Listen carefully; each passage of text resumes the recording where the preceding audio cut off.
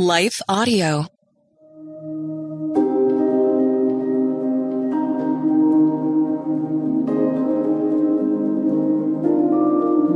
Hello, thank you for listening to Your Daily Bible Verse, the podcast that examines one verse each day to learn more about God and His will for our lives. I'm your host, Grace Fox, and I'm inviting you to check out one of my recently published devotional books, Finding Hope in Crisis, Devotions for Calm in Chaos. 90 meditations provide brief biblical encouragements when your mind is on overload. You may want to buy it as a gift for someone who's in crisis and needs a gentle reminder of God's presence and promises. It's available on my website, gracefox.com, and wherever Christian books are sold. And now, after this short word from our sponsor, we'll dive into today's Bible verse, Matthew 28:10.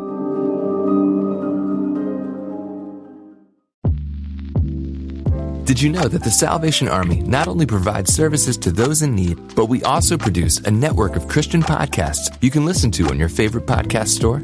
One of these shows, Words of Life, is a 15-minute weekly show featuring interviews, testimonies, Bible studies, and more. In April, we'll once again hear from author and pastor Natalie Runyon. She has created a new 6-week discipleship course for women to talk about community, women in leadership, accountability, and more. We want discipleship to be what's drawing people, not bounce houses. They're more likely to come back and not just to be entertained. Even in me, making him have to pry it from my hands, he was still saying, but I have something better. And it was because of the redeemed saying so, of telling the story of what God had done. When we point people to him, they're going to want to know him. Listen to Words of Life on your favorite podcast store or visit wordsoflifepodcast.org.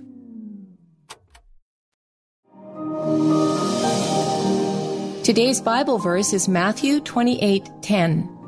Then Jesus said to them, "Do not be afraid. Go and tell my brothers to go to Galilee. They will see me there." Have you ever messed up so badly that you wondered whether God could ever forgive you, love you, and use you in a role to help build His kingdom on earth? If so, my friend, you are not alone. Jesus' disciples may have felt the same way at the time of His death. You see, they messed up badly in the hours leading to His arrest and crucifixion.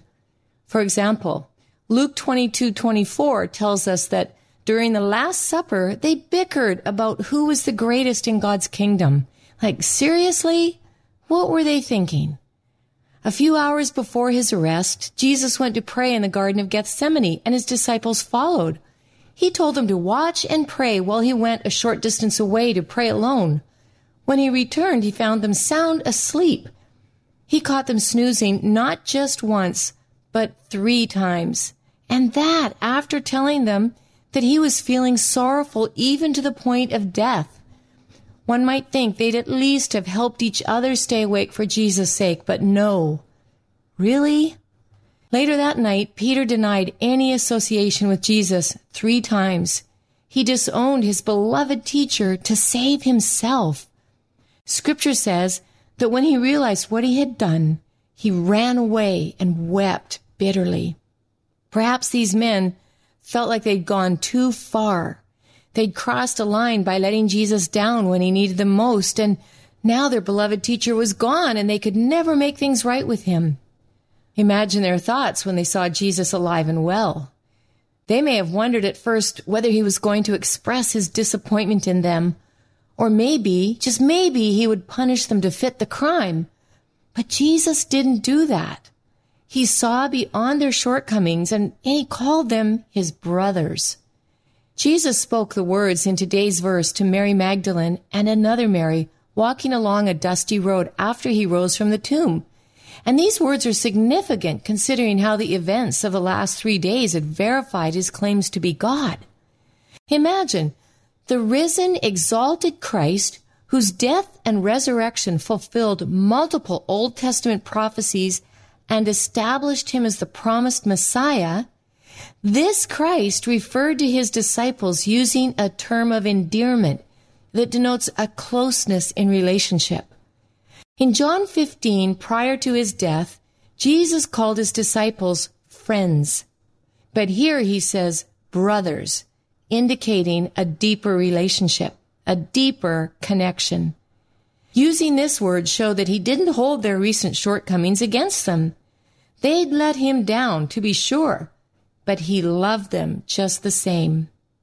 If someone behaved in these ways toward us, our human thinking would probably say, forget them.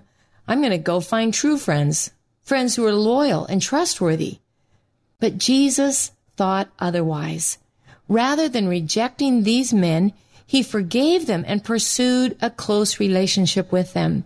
Jesus, God incarnate, loved broken, messy people, and he did so very well.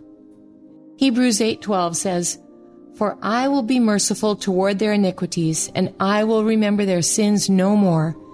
This is who Jesus is, the merciful Savior who doesn't hold our sins and shortcomings against us. We will disappoint him, and we will let him down, but he will never stop loving us. Of this, we can be absolutely sure.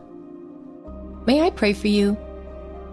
Father, we confess that we are prone to fall and to sin, and we don't deserve the second and third and more chances you give us. But thank you for being merciful toward us and remembering our sins no more. Help us walk in a way that would make you pleased to call us your brothers and sisters. In Jesus' name we pray. Amen.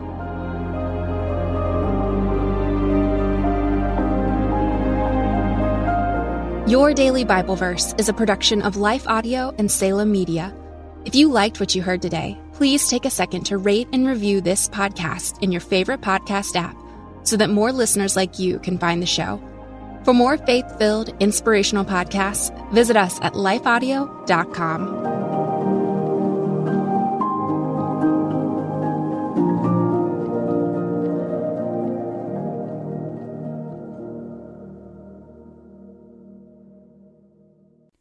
Christmas. For most kids, it's the most joyful time of the year. But this Christmas, 1.5 million children will spend the holiday separated from a parent because their mom or dad is behind bars.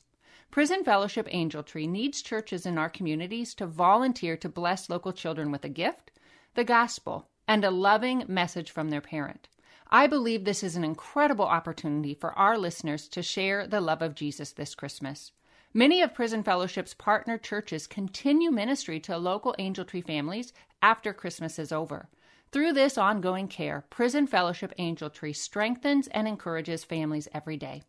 Angel Tree wouldn't be possible without the help of faithful volunteers. If you're ready to make an eternal impact in your community, please register today at angeltree.org/church. That's angeltree.org/church. Miracles are everywhere. Let our adventure begin! Discover PureFlix, your premium streaming service where faith and family values come home. Ready to have some fun? The most exclusive selection of quality, wholesome movies and series that will uplift your spirit. A man can argue whether God exists, but when he looks at his daughters, he knows. With new arrivals every week. Unbelievable. Save big and enjoy the possibilities, like invitations to exclusive theatrical screenings. I see it, so I believe it. Find out more by joining today at pureflix.com. Often we believe our questions mean we don't have faith, but I believe Jesus loves our questions. Our questions are windows into heaven.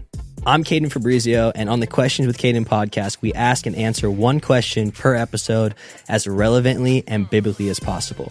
Questions about fear, anxiety, depression, addiction, and so much more. Don't worry, your questions, they're not going to scare Jesus, so ask away. Listen and subscribe now at lifeaudio.com or wherever you listen to podcasts.